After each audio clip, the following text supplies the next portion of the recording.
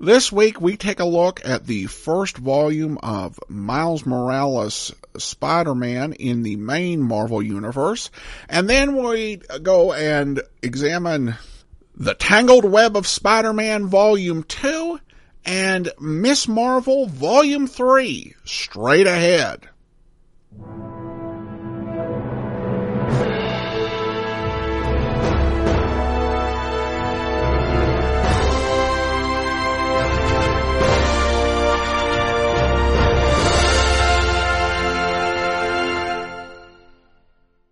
Welcome to the Classy Comics Podcast, where we search for the best comics in the universe. From Boise, Idaho, here is your host, Adam Graham. Miles Morales' adventures as Spider-Man began in the Ultimate Universe. He acquired spider powers, and after the apparent death of Peter Parker in his universe, took on the mantle of Spider-Man. But the Ultimate Universe came to an end, technically along with the mainstream Marvel Universe in Secret Wars, which we discussed in a previous episode.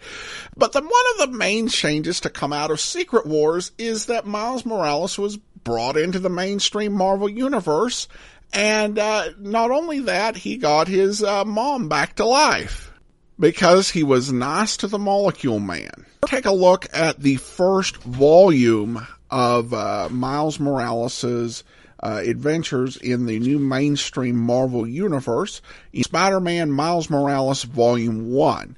And in order to facilitate him being the New York City hero, Peter Parker, as now a billionaire, was going all around the world doing jet-setting superhero stuff in other cities, and so that left New York City free for Miles Morales to defend. The book starts out with Miles fighting this interdimensional demon, Blackheart. And this is one of those pretty good opening fight villains in a comic, because you're trying to set things up. You want some threat for him to deal with, but you don't want somebody who is such a big name that it distracts from what you're trying to do in the book. And this really works out pretty well, because the Blackheart is definitely a threat, but he's not a very well-known character. He challenges Miles, and at one point, Spidey, Peter Parker, actually shows up on the scene and is a little bit concerned. Because Miles says, yeah, didn't you tell me that I could use the name of Spider-Man? And we get a flashback in here, and this is something they do a couple of times in the book, and it's the one thing I don't like, is this sort of cartoony flashback thing, where you see these, little mini versions of the characters. Who are just very, very cartoony. And it's not an approach I'm a fan of. They did it in the Ultimate Spider-Man cartoon series, and I never liked it there. And I'll admit that it's also possible that seeing it in the cartoon series may have made me really prejudiced against it. At any rate, Spidey is having some second thoughts, because the risk is that anything that Miles does that's wrong, he'll get blamed for, because they're both operating under the name Spider-Man. However, Miles really does an impressive job defeating the villain, and Spidey reaffirms his support. And I think this particular guest appearance is really intended for people who didn't read about Miles Morales' origin in the Ultimate Comics. And they're just picking this up for the first time, and they're like, wait, this kid is saying he's Spider-Man, what about Peter Parker? So having an early appearance by Peter Parker, Spider-Man, does make some sense here. And it definitely serves a purpose. But at any rate, after this, Miles gets back home to the dorm he shares with his best friend, Genki, at Brooklyn Visions Academy. And they're watching their Marvel Universe equivalent of a YouTube video where a fangirl of Spider-Man is going on and on about the new Spider-Man. And because his costume got ripped, a little bit of skin showed. Not enough to reveal his face, but enough to reveal that he's a person of color. And she starts freaking out about it and about how amazing it is. And I like the dialogue on this because Miles is clearly not happy about this. Genki asks, "Why is this bothering you?" "I don't know, because who cares? I mean, I get it." And her on the screen says, "Black Spider-Man." And Miles says, "I don't want that." Want what? The qualification. That is, I don't want to be the Black Spider-Man. I want to be Spider-Man. And in addition, he adds that he's also, he puts it as half Hispanic, and he just wants to be Spider-Man and do his thing. And I totally like that. I thought that was a great bit. Part of the challenge with his superhero activities, because not only is he Spider-Man, he's also part of the Avengers at this point. And his grades have suffered a little bit. And his mom gets really upset about this. And his dad makes Miles promise that he'll do better. Unfortunately, this isn't enough for Miles's mom, who decides to bring in Grandma, who begins laying down the law, in part by taking away Miles's cell phone, which is bad news for him as Spider-Man, because people can't get a hold of him, and people have that number. And she is just, really laying down the law.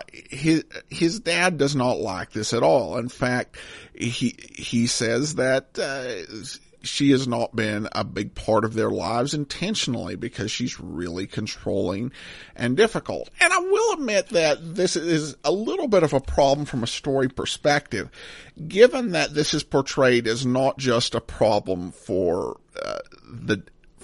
Miles's dad or Miles, but has also had difficulty with Miles's mom. It seems like this escalated rather quickly. This is just the first report card where there was any sign of trouble.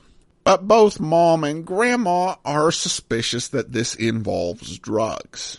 Miss Marvel, Kamala Khan, comes by because Miles was supposed to go out on patrol, but instead he's been grounded. Kamala hears what the grandma says when she comes up and has probably the most tender conversation. Even though she's a really tough person, she just wants Miles to do well, to stay off drugs, and to not ruin his life, and to study. And Kamala actually encourages him to do that, leaving, because of her shape-shifting powers, in a way that neither Miles nor his grandma actually saw her move. Now, I should say that the school that Miles goes to is a residential school during the school week, so he stays there Sunday night through Friday and then comes home for the weekend. And there's a new student at their schools, and it turns out to be the former X-Men Goldballs, who Genki really looks up to.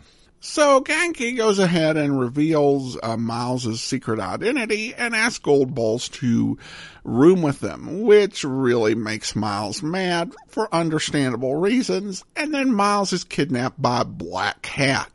Black Cat has taken over the crime in New York City and finds the emergence of another Spider-Man to be bad for business. Hammerhead carries out the kidnapping by using missiles to knock Spidey out and to kidnap him in broad daylight, because apparently that's something you can get away with in New York City. Black Cat wants to get a feel for who the new Spider-Man is, but is really alarmed when it's discovered that there's no record of this new Spider-Man anywhere. And at the same time, Grandma decides to take a new tact, given Miles's denials and her growing suspicions, and hires a private investigator named Jessica Jones. Now, there's more in the book. I'm not going to give away the whole end and, what happens with Miles in dealing with Black Cat. But this is a really good book. I like it as a first volume. I think it works great for people who didn't follow Miles's career back through the Ultimate Universe. It raises a lot of questions, and the character is likable. Plus, like a lot of the old Spider-Man comics from the 1960s, 70s, and 80s, you see this story kind of working on multiple levels. A lot of superhero comics at the time, you fight the monster of the week and then that's it. But in Spider-Man, you'd have, we're dealing with the monster of the week, but he's also got this money problem, and he's also got this problem at school or with a girl. And so you do have this, very multiple layered story that really feels true to the spirit of Spider-Man. And so I think the book is just a great intro into the world of Miles Morales, and it does ask a lot of questions. Obviously, if you've read the Ultimate Marvel stuff with Miles, you have less questions about the character, but there's still a question of how he's slotted into the Marvel universe. With Molecule Man making this adjustment to put him and his family and his friends into this universe, how that happened and what that displacement means. We get a hint of that, so this raises a lot of really good questions for a first volume that definitely makes me want to keep reading. So overall, I enjoyed this. I will give it a rating of classy. Very good work by Brian Michael Bendis on this. Next up, we have Spider-Man's Tangled Web, Volume 2. And I read, I think, the first book in this series a few years back and kind of gave up on it. But I decided to give this one a chance for the best reason possible. I found the book on clearance. Spider-Man's Tangled Web was a series that didn't really focus as much on Spider-Man, at least not in theory. I think in the first volume it did in some ways that didn't work very well. But the premise is that it focuses on people who get caught up in Spider-Man's web, sometimes supervillains, but sometimes just average, ordinary people. And this book, Volume 2, collects issues 7 through 11. The first 3 issues is a story called Gentleman's Agreement by Lee Weeks. And the plot of this one is that there's a cab driver named Charlie who finds out he's dying. Well, Charlie actually knows the secret identity of Spider-Man. We're not told throughout most of the story how he found this out, but he knows, and he wants some money to leave for his family.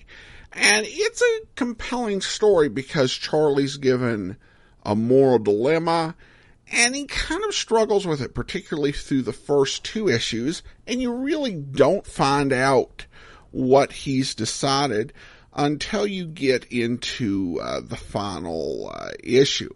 His decision, what he does end up doing, is not the most moral decision, but it's not as bad as it could have been. And there are a few surprises. I won't spoil the way that it comes out, but it's an interesting outcome, and it's a really good story.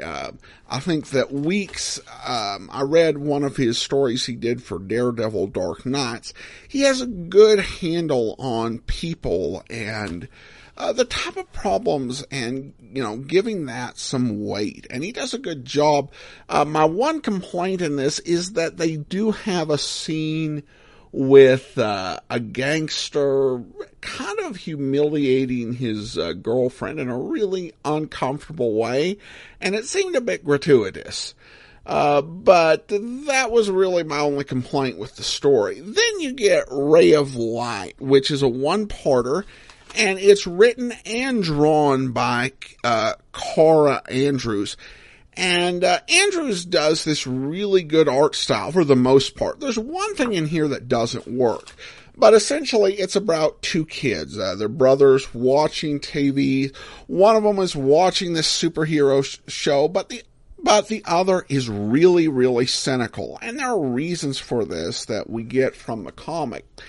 And then in the middle of this argument between the two brothers, Spidey and Electro come crashing into their living room, and they're in the middle of a fight. And there's some really good, solid character work and development, particularly with the older brother really clarifying what he believes. Not just what he's angry about, but what he really believes about the world through this fight. And Spidey says something that's, it's very slight, but it's also very helpful, in its own way in dealing with the problems of life.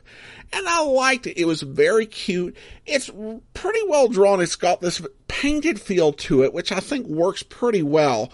The only thing that doesn't work about this is Electro is not really well drawn in this, and there are a few parts where it's kind of hard to even... I wasn't even sure who the villain was for a little while.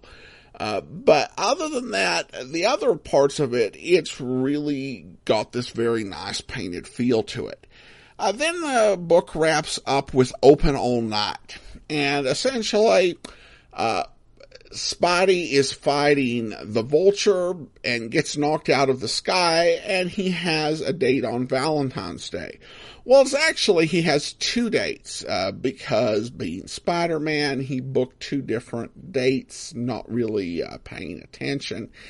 And so both of these girls end up waiting for him. This one, it has some cute moments and some funny moments. But there are a few problems with it. J. Jonah Jameson actually cheers for the Vulture, which is out of character. Jameson would never be seen cheering for the criminal. He would insist that somehow Spidey was really in league with the criminals. So that didn't quite feel right. Beyond that, it's really hard to get all that interested or engaged with these characters. It's not a bad plot, but I don't think, given the whole dating history of Peter Parker, that he really needs like any mystery forgotten girlfriends. Because, you read the comics and there are plenty to remember. But overall, I really did enjoy this collection. I enjoyed it better than the last one. It's an anthology piece, so the quality you're going to get varies from writer to writer. But I thought, particularly the first stories were just really good. And I enjoyed this. Despite some problems, I'm going to give it a rating, a somewhat classy for Spider-Man's Tangled Web Volume 2. Now we turn to Miss Marvel Volume 3, Operation Lightning Storm. And this book actually collects 7 issues, issues 11 through 17. Issues 11 and 12 find the return of Doomsday Man, who was actually a character that Miss Marvel fought in her original series back in the 70s. And then Doomsday Man came back in the Avengers towards the turn of the century, about then, and fought the Avengers and was once again defeated. She comes home with a date only to find that a representative of AIM is there, Advanced Idea Mechanics, along with Aranya. And the situation is that Advanced Idea Mechanics had taken hold of Doomsday Man, but had lost him. And so they have to track him down. And they find his lair But Miss Marvel tells Aranya to stay outside because Doomsday Man is very dangerous, even though he's only been in a couple of issues that are referenced previously. When she gets down there, she discovers there's a horde of zombie warriors, and that Doomsday Man actually has the ability to spread a plague that turns people into Targos, which are what these warriors are, and actually infects Miss Marvel.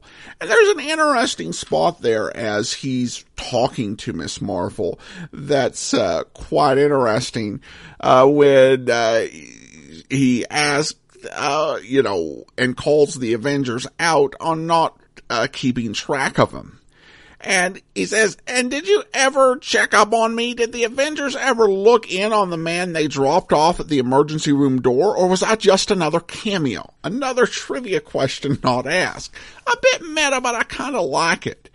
Meanwhile, Aranya really does begin to worry about Miss Marvel in there. And so she actually follows her in and takes down the Targoth with her powers.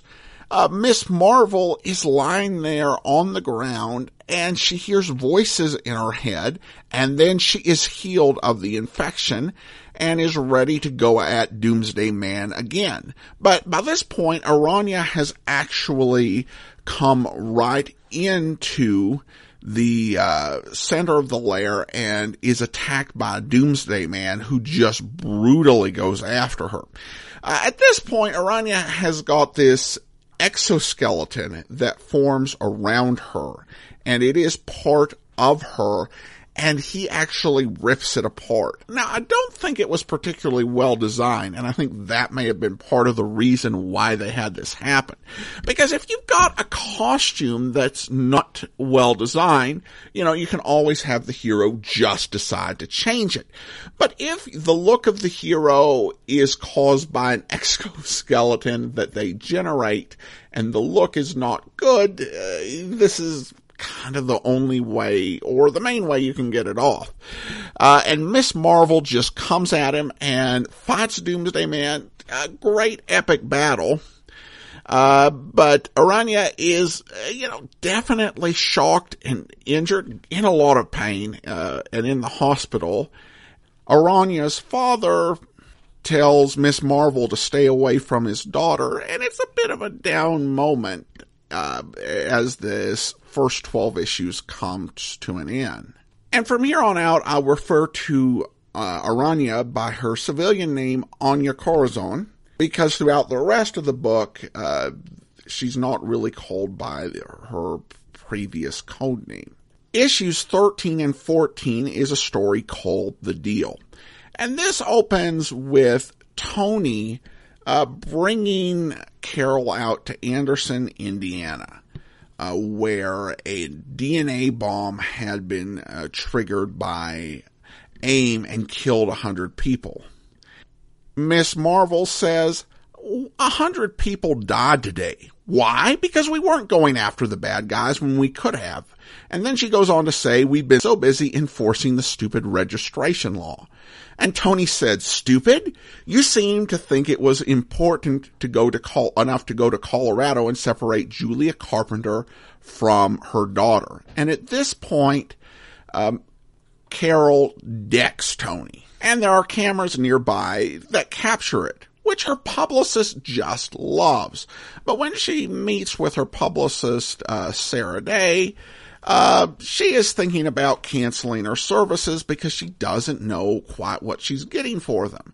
And Sarah makes the point that Miss Marvel hasn't really been doing a whole lot that could be effectively promoted. And she alleges that Carol has lost her focus on being best of the best. And I have to say that this is an interesting way for a writer to approach a situation where the reason the character has been unfocused is because you've been dragging her off to be involved in company-wide events and their aftermaths, which haven't allowed her to really have the character arc or plot arc that she needs as an individual. But at any rate, Sarah advises Carol to do something that she really wants to do.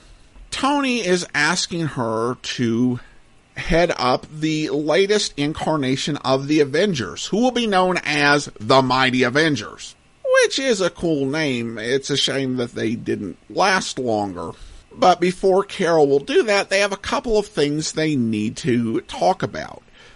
The first is the decking incident. Tony said that he made that horrible statement he did just to prove that Carol was human, because he wants someone in charge of the Avengers who is able to consider the possibility that she might be wrong and aware and in touch with the fact that she has flaws.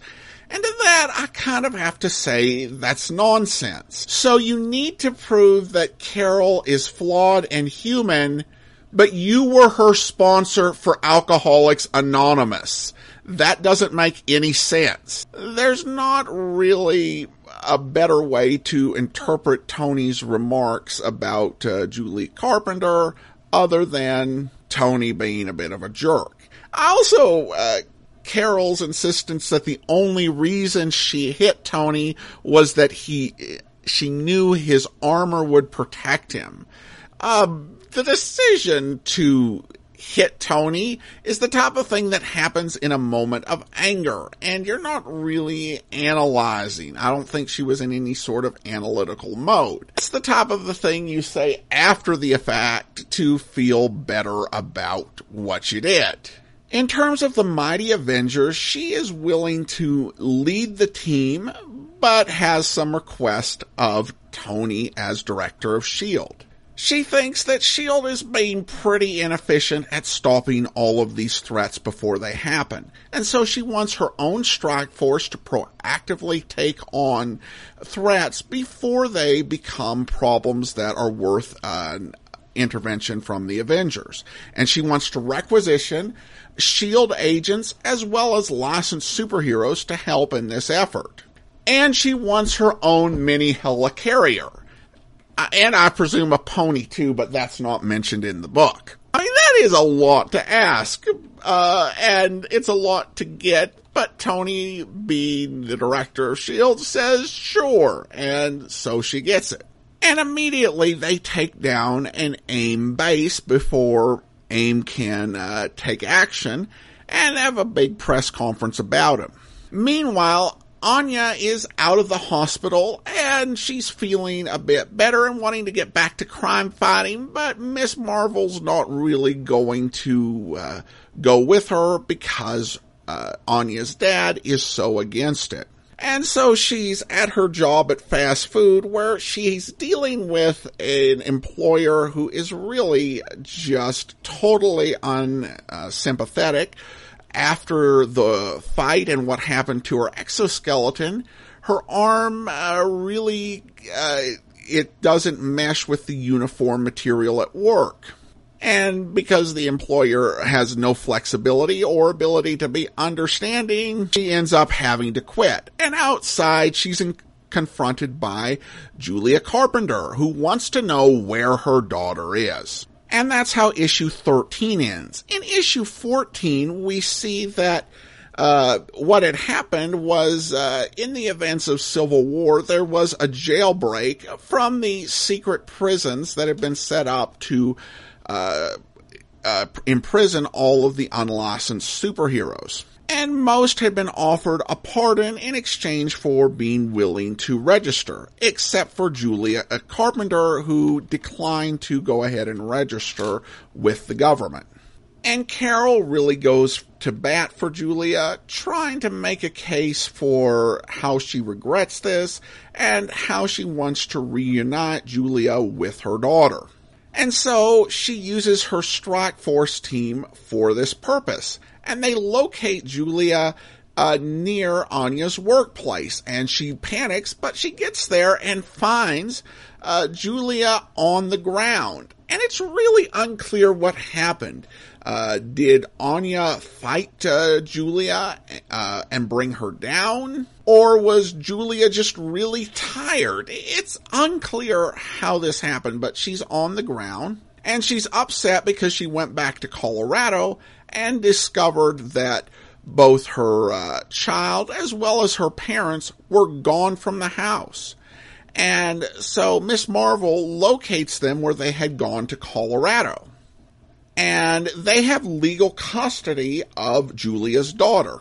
And Julia arrives at their house in Colorado, goes inside, breaks in, and finds her daughter, and is confronted by her parents, who blame her for some trauma caused by bringing the events of Civil War right to their house by going up to pick up Julia's daughter, Rachel, in that way. Julia responds by kidnapping her daughter, with the assistance of S.H.I.E.L.D. and then fleeing to Canada. The way she acts in this issue kind of makes me less sympathetic to her and her plight, rather than more sympathetic to Miss Marvel, which is what they were going for. Particularly at the end of this, Julia informs her that the thing between her and Miss Marvel was not forgotten and will never be forgiven. On one hand, this kind of shows that doing the right thing, sometimes you do the right thing, and it doesn't necessarily make everything better when you've hurt somebody before. On the other hand, it's just, it just doesn't make Julia look all that good. And then we get a 3-issue story, issues 15 to 17, Ready, Aim, Fire. And there's quite a bit to like about this book. There is a lot of skullduggery and plans within plans going on within AIM and regarding MODOK. And it's really well detailed.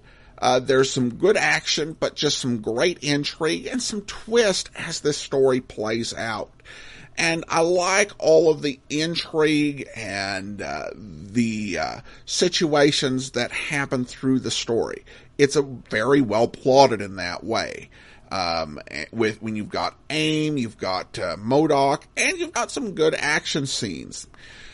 There are some parts that don't work. At the beginning of the story, Maria Hill confronts Carol Danvers while she's working out about the whole thing that happened with Julia Carpenter in the prior issue.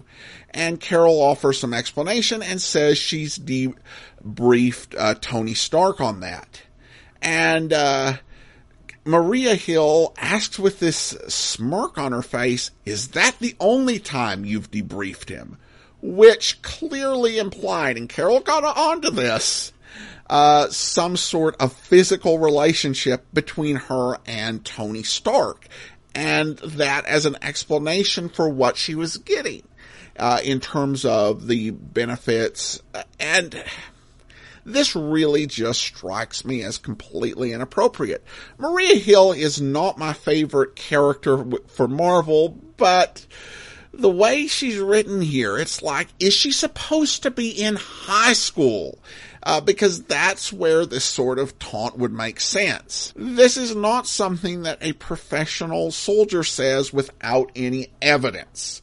Also, as part of this story and their efforts to fight AIM, members of Carol's team get injured. And the writer expects that this is going to affect us. Brian Reed expects this is going to affect us. But honestly, I found myself saying, who cares? When you have characters and you don't really develop them and you don't give us a reason to care about them, and we don't know who they are, that bad things happen to them is not going to impact us. One series that I think dealt with something similar but did a much better job on it was Mark Waid's run with the Incredible Hulk. And part of his plot there was that Bruce Banner was willing to work for AIM and help them out if he was given his own team of scientists that he could work with and develop his great ideas. And he was given this team of scientists. But we took like a page or so in the first issue to get a feel for who these characters were. And so we had an idea of their personalities, of their challenges. And so when things happened to them, it actually mattered. Here, we don't take that time. And so when you have them get injured, it really doesn't impact the readers. There's also a really goofy part in here where MODOK, using his mental powers, turns Wonder Man into a weapon to attack Carol. And so Carol responds by fighting back and punching Wonder Man to stop him when she's not able to get through to him.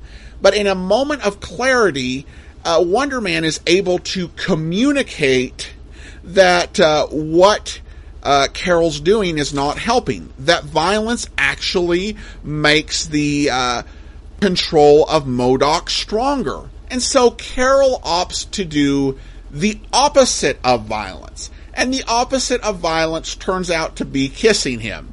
And as it's been revealed throughout the book that she's attracted to Wonder Man, that was really cheesy. There was also, I should mention, an overall plot subplot that went across the issues, and that was that one of the owners of a restaurant that had been destroyed in her previous battle with Warbird back in the previous volume was William Wagner, and they met and had a bit of romantic relationship. They had a few dates, one of which was interrupted. Earlier we talked about that. And then she had another, or I'm not clear if she was dreaming about having another. But then Sarah, the publicist, calls him in and says she knows all about his past and that he needs to stay away from Carol because she's really working to get Carol Danvers' life straight and to really make her succeed as a superhero, and she doesn't need this sort of thing going on. And I wonder if this will be followed up on in later volumes. It is interesting to have Sarah doing that because that does give some insight into her character, and we now know something that Carol doesn't. Overall, I had a couple problems with this book. There was, I think, the plot for the middle story in issues 13 and 14, The Deal, had all kinds of problems. I think that so many of these characters in this book are unlikable, or like Maria Hill or Tony Stark. And I also feel a lot of the characters are bland.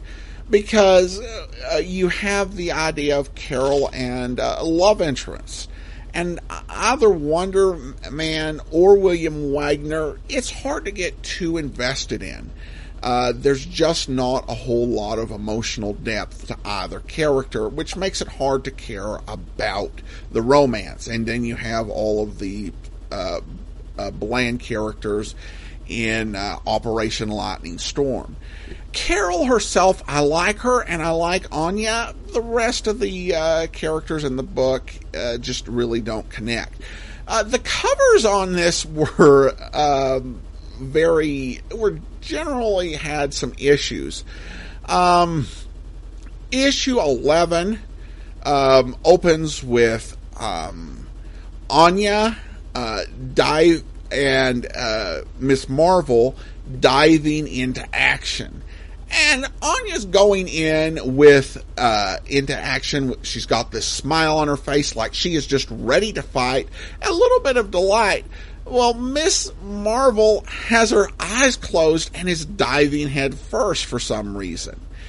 Issue 12 is just Miss Marvel on the cover, but she looks like she's in pain.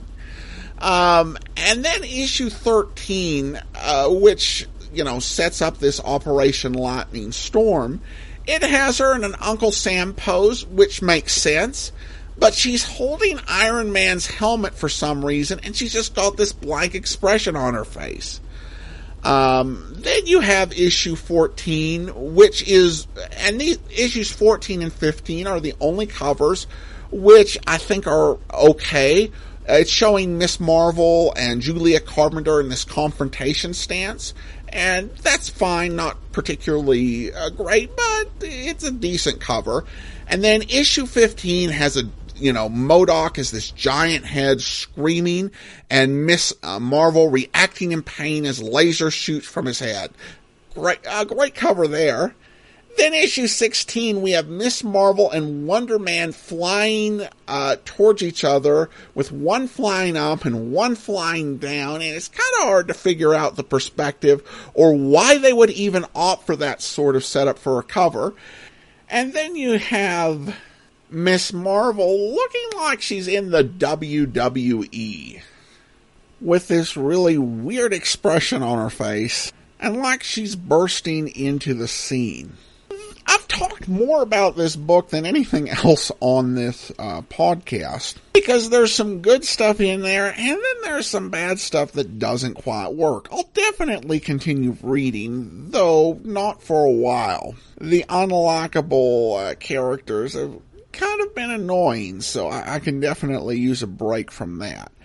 But overall, I'm going to give Miss Marvel Volume 3 Operation Lightning Storm a rating of not classy. So to recap, Spider-Man Miles Morales Volume 1 gets a rating of classy. It's a great start for Miles Morales in the main Marvel Universe. Spider-Man's Tangled Web Volume 2 gets a rating of somewhat classy. It's a pretty good anthology book, with some good stories with characters who become involved with Spider-Man on the periphery. And then finally we have Miss Marvel Volume 3 Lightning Storm, and that one gets a rating of not classy. There are some really good elements about this book, and then there are some that don't work, with so many characters not being particularly likable or interesting. Alright, well that's all for now. If you do have a comment, email to me, classycomicsguy@gmail.com. Follow me on Twitter at classycomicsguy.